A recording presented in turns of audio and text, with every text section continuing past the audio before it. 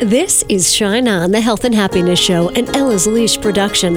Heard as a podcast around the world, but heard first on radio stations 100.7 WHUD FM and 920, 1260, and 1420 AM, all in New York's Hudson Valley. Shine On, bringing you healers and dreamers and people who want to make life richer. It's your time to shine on.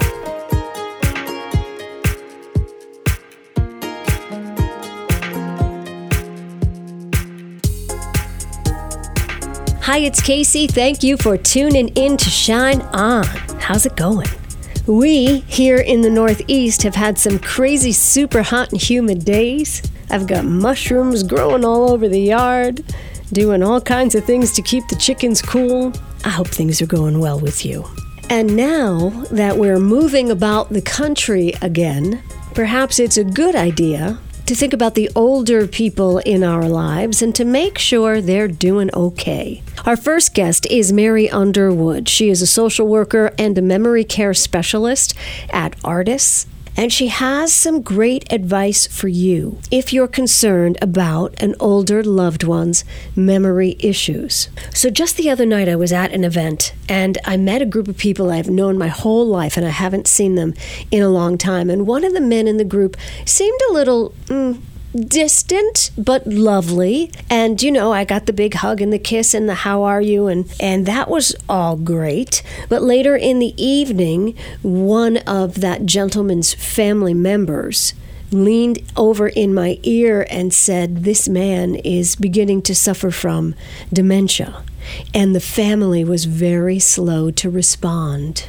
And I found out, talking to Mary, that is the most common thing. That when we fear someone has a memory issue, we wait. We can write it off so quickly when perhaps we should be launching into action. The most important thing is the thing, unfortunately, that most families do very commonly, including my own, is we tend to wait a little too long to get the help that's needed. Because with dementia, the earlier signs of dementia are also very normal parts of aging. Forgetting things, not being able to recall numbers easily. All those things are part of normal aging. And as it progresses, it becomes much more noticeable, but families often make excuses that is normal, dad is stressed, he's 85 years old, that what is happening is very normal. So often there's a delay of 18 months to 2 years before somebody actually gets the care and the help and even a diagnosis that they need.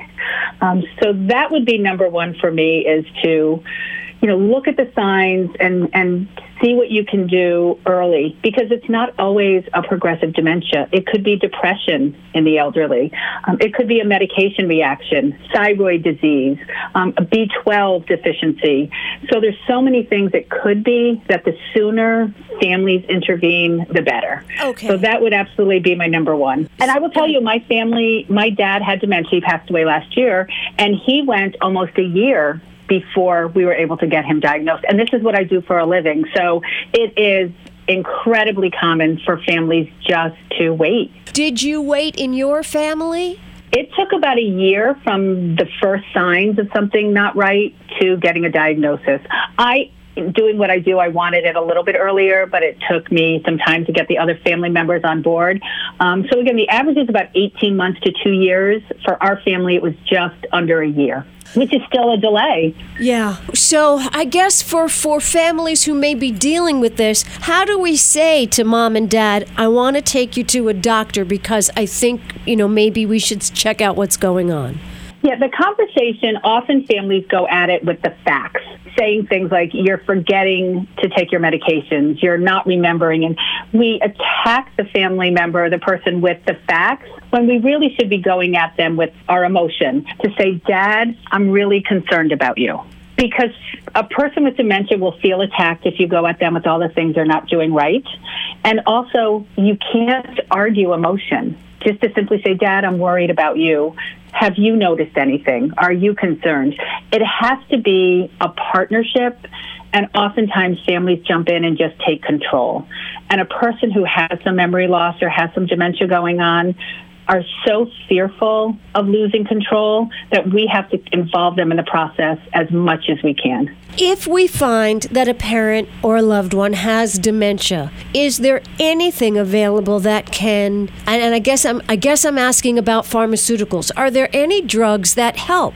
It depends on the type of dementia it is. And, we can talk an hour about all the different kind of dementias, but if it is a progressive, Alzheimer's dementia, there are medications that can help with some of the symptoms along the way, like the depression. Hallucinations are often common, and there's medication for that. But right now, there is no medication or treatment for the disease specifically itself, which is why so much research is needed and fundraising is needed, because, before we even find a cure, we need to find ways to slow the disease down. But right now, there's pharmaceuticals for some of the symptoms related to dementia, but not specific to Alzheimer's or dementia itself. Mm-hmm. How about prevention? What is recommended is that people take care of their brain the same way they take care of their heart. Exercise, no smoking, healthy diet, keep the brain active. I've been doing this for 32 years, and I see some of the healthiest people who still can develop Alzheimer's. Or, we've had presidents of this country and, very intelligent people whose brains were very active develop this disease. So there's some things you can do, and we encourage everybody to do those things. But right now, there is not a surefire way to prevent Alzheimer's and many of the other dementias. Physical exercise. I've heard that there are some physical exercises, when you have your arms and legs cross the midline of the body. Have you heard of these kinds of things?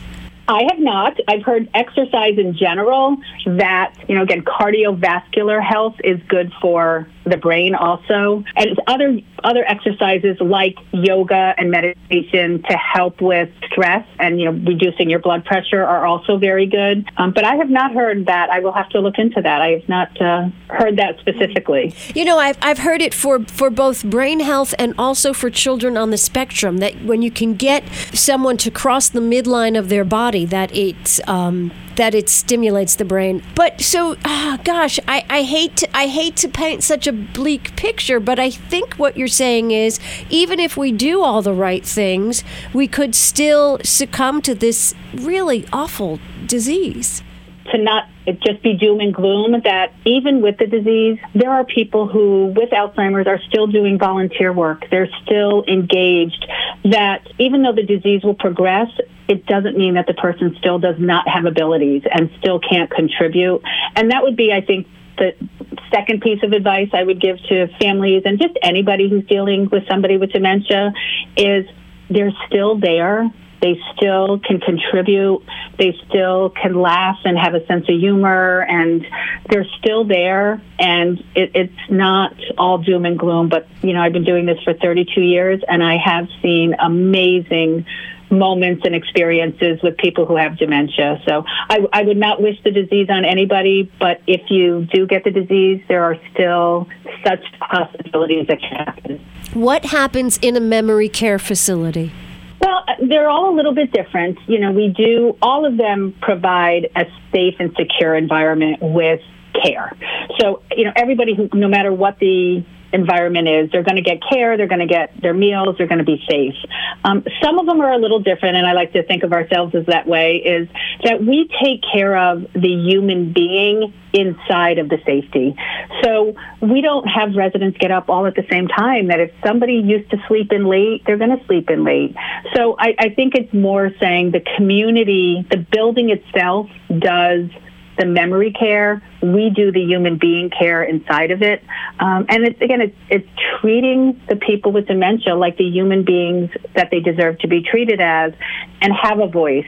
But there are programs that will stimulate the brain. There are things that are happening to give our residents a purpose. It's we think human care is more important than memory care, because memory care tends to focus on the things they can't do, and human being care focuses on the things they can do. Oh, beautiful. What about things like memory books? I've heard that some people make pictures of the family and sit with their relative and remind them about, who's in their family to keep names at the top of their head or something like that. Do you guys do that kind of thing, or is it even worth it?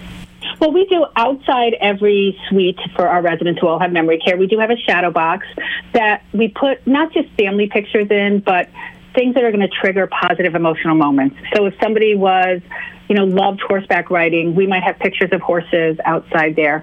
We want to provide them with memories that maybe the brain can't remember, but the heart can remember. So it's not that they know their daughter's name necessarily, but that they know this person brings me joy, or that when I see horses, I feel good about it. So it's more giving them memories with a good emotional experience versus the facts, because they're going to forget names and they're going to forget facts, but they're not going to forget emotions. So we have picture books of, babies. I love babies. And if you handed me a book with all pictures of babies' faces in it, I will have a great day. For some people, it's sports, or it's food, or it's gardening. So anything that can visually stimulate a happy memory is what we want to provide to our residents. So finally, is there anything else you want our listeners to know? I want them to know that when people hear the diagnosis of Alzheimer's or dementia, there's a sense of, I don't know what to do, and hopelessness, that there are agencies out there are communities out there are resources out there are people who want to help you navigate this journey to make it the best we can. Oh, I like her a ton. Mary Underwood, a memory care specialist with Artis Senior Living. Smart lady. Hey there, Casey here. Feeling creative? Looking for your spark? We're going to help you with that. Where do you hear this guy's story? It is so, so cool. Gene Jones is from Katonah, New York, and he has had one heck of a career. Gene has hosted the Gimme a Hint trivia game show, performed at over 2,500 events, and has appeared on national TV, including The Martha Stewart Show and ABC News. But he's here today to talk about creativity. And what I will not allow is for anyone in my presence to say, I am not creative, because you are. Maybe it's the way you line up your shoes in the closet, or bake a cake, or throw a dinner party, or create a garden, or remember people's birthdays, or hang the curtains. Maybe curtains are your thing. I don't know, but everybody has a spark of art inside them. And Gene Jones, author of Younger and Wiser, agrees with me on this note.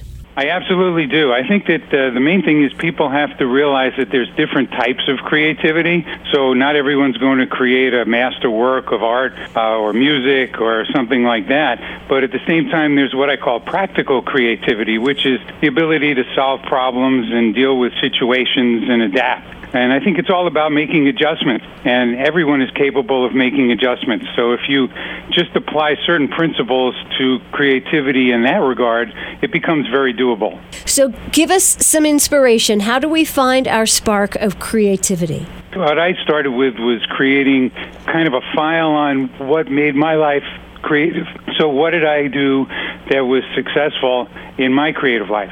And I kind of broke it down into 9 things that I call the 9 pillars of creativity. So the first one is freedom, which is just freedom of thought, and not to be entangled by other people's opinions and things, but be able to think for yourself and not to be afraid of that. And then there's openness, which is the openness to other people's opinions, other ideas, and new changes. So being open to change is the key to making changes. And then there's flexibility, and that's being able to make adjustments and change with the situations and not to be rigid in your thinking. And then, of course, you need some passion. And passion is just really, really a very important driver of everything. But at the same time, you need to have some discipline when you're going to be passionate. So if you combine those, what I call foundational parts of creativity, then you move into curiosity and what I call vocabulary, which is Vocabulary being the actual lexicon of things that you have in your mind and your abilities and your skills. And when you start combining all those things with curiosity and the desire to learn, you start moving forward. And then the real important thing is peripheral vision, which is the ability to see not just straight ahead of you, but all around you, and to see the possibilities and the options. And I think that's the one that people have been getting tripped up on in the last year. They don't see all the options that are available to them and all the possibilities. All right. If I'm counting along, we've got 2 more. That's right. So we're up to faith, which is the kind of, faith is believing in yourself and believing in the possibility of options turning out in a positive way. And you need some patience in that. That's the kind of thing that you have to bear in mind. You can't just have blind faith, and at the same time you can't give up your faith. And patience is kind of the thing that balances those two out. And the last one is collegiality, and that's the ability to collaborate with others and to have kind of take in the energies and the ideas of other people and to work with other people, because even on individual projects there's always interfacing with other people and other ideas and other skills and other resources. So those 9 all together really form a very powerful way of becoming practically creative, which is something that is within the reach of everyone. Practical creativity. Practical. If you can say it, you can do it. Practical creativity. I think I am. I have that. I think I have a little bit of that. But I love your 9 pillars, and I know the people listening will find just what they need in that list: freedom, openness, flexibility, passion, curiosity, vocabulary, also collegiality, faith, patience. What about peripheral vision, though? Can you explain that one to me? Absolutely. Well, for people that are sports fans, that would be for basketball, court vision. In football, they call it football IQ. But basically, peripheral vision is the ability and the willingness to look around you. I mean, when they have a horse in Central Park, they put blinders on them so they only see straight ahead. And what we have to do is take off those blinders when we deal with life situations, because there are options out there everywhere all the time, and a lot of times we just walk blindly past them. And so I think that it's really important to take another look at every situation you're in and try and see it from different aspects and different angles. And I can give a quick example. In my own business years ago, I was producing a Hollywood theme party that I had to make makeup mirrors for. And we made the makeup mirrors. The party was successful, and then I owned the mirrors at the end, so we put them in our storage space. And for a year, they were always in the way when we would come in to get equipment for other jobs. And I was just about to throw them out when all of a sudden it dawned on me that the reason I had built them was because I couldn't find any when I went to rent them. So I called all the rental houses, and I said, by the way, I have 3 makeup mirrors. And all of a sudden, they wanted to rent them. So I ended up in the mirror rental business, and pretty soon people wanted 6 mirrors, 12 mirrors, 24 mirrors. They wanted director's chairs, tables, pipe and drape. We became the #1 makeup mirror supplier to the movie and theater and fashion industry in New York for many years until I sold that end of the business. But that was an opportunity that was sitting in my warehouse all the time, and I didn't see it until that one day. I love that story. I love that story. You're tripping over these boxes. I wish I could get rid of these mirrors. And the next thing you know, those mirrors became a stream of creative energy for you. That's amazing. I love that. Well, it's the ability to see opportunity. And that's really what all these 9 pillars are about, and that's the reason that I put them in my book, Younger and Wiser. The book is actually a book of backstory poetry, but at the end I put a link into the 9 pillars, and there's a 25-page downloadable PDF that people can get, which not only describes the 9 pillars, but gives you ways to strengthen each one. Mm-hmm. Oh, Younger and Wiser, you came out when? It came out in 2020. Oh, wow, wonderful. And tell us a little bit about your background, your career. It sounds like you've done lots of things. Well, it's been interesting. I started out actually in radio, and I was a radio DJ and talk show host doing mostly blues music and talk. And a promoter came and asked me if I would MC a concert. So that gave me the idea that if I was going to MC his concert, I should also get the ability to interview the person who was going to do the concert. So my first interview and MC job was for James Taylor, and then I ended up doing all kinds of people like Kiss and the Grateful Dead and the Allman Brothers and Ike and Tina Turner, and so it was quite a great experience that I got to do all these concerts as the MC, but also to interview all these groups and famous people. And that's how I got into the business. But then I eventually produced a show where I had an international vaudeville troupe on stage, and they asked me to go to Europe with them, so I did, and I ended up becoming their business manager. But in promoting them, I learned to do some of their skills and tricks so I could demonstrate. And one day an agent asked me if I would go on the road as an individual entertainer, and that shocked me, but I said, why not? And that started a 6-year touring spike that I went on doing all kinds of skills such as fire eating, mime, magic, and juggling. So I became a professional juggler, which ended up, I became the MC for the International Jugglers Convention, and they elected me president, and I produced all their festivals, and ended up becoming the judge for juggling for the Guinness Book of Records.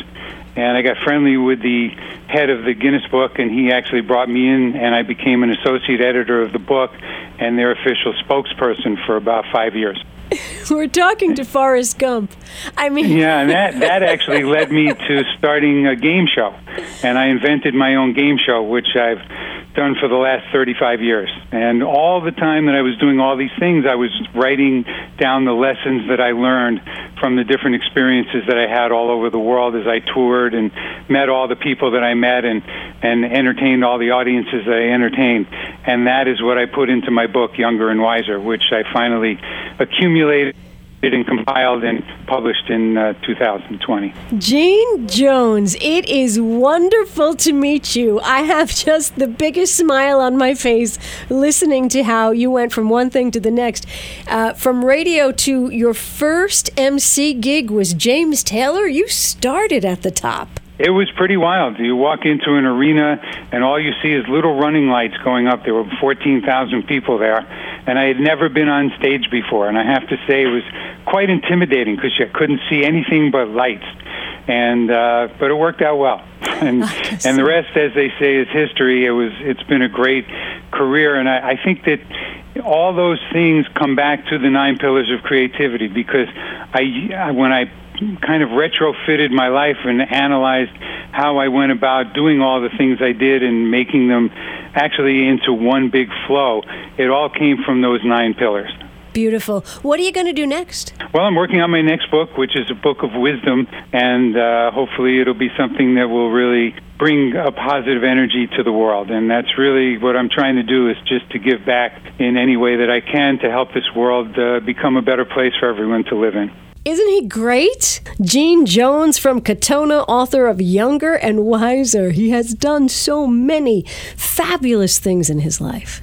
I just love that. So you can go to DreamQuestPublishing.com, DreamQuestPublishing.com, and learn more about Gene and find out about those 9 pillars of creativity. Coming up next week, did I tell you who's on the show next week?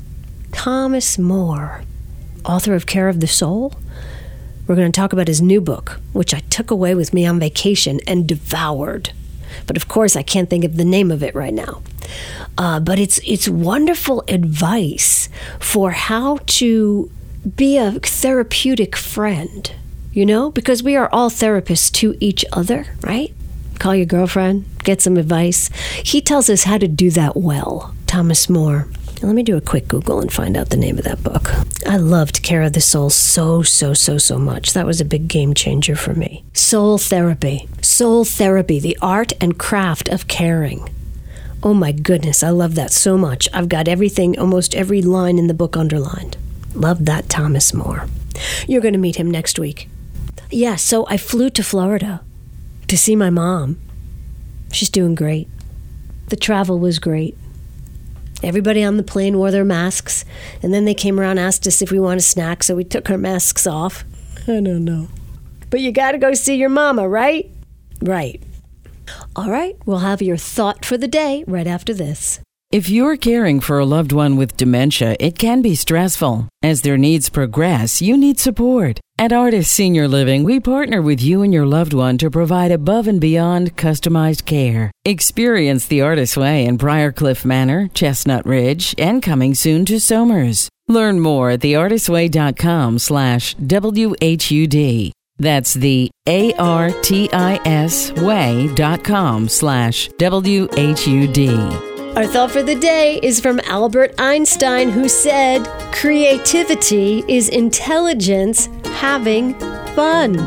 Shine on.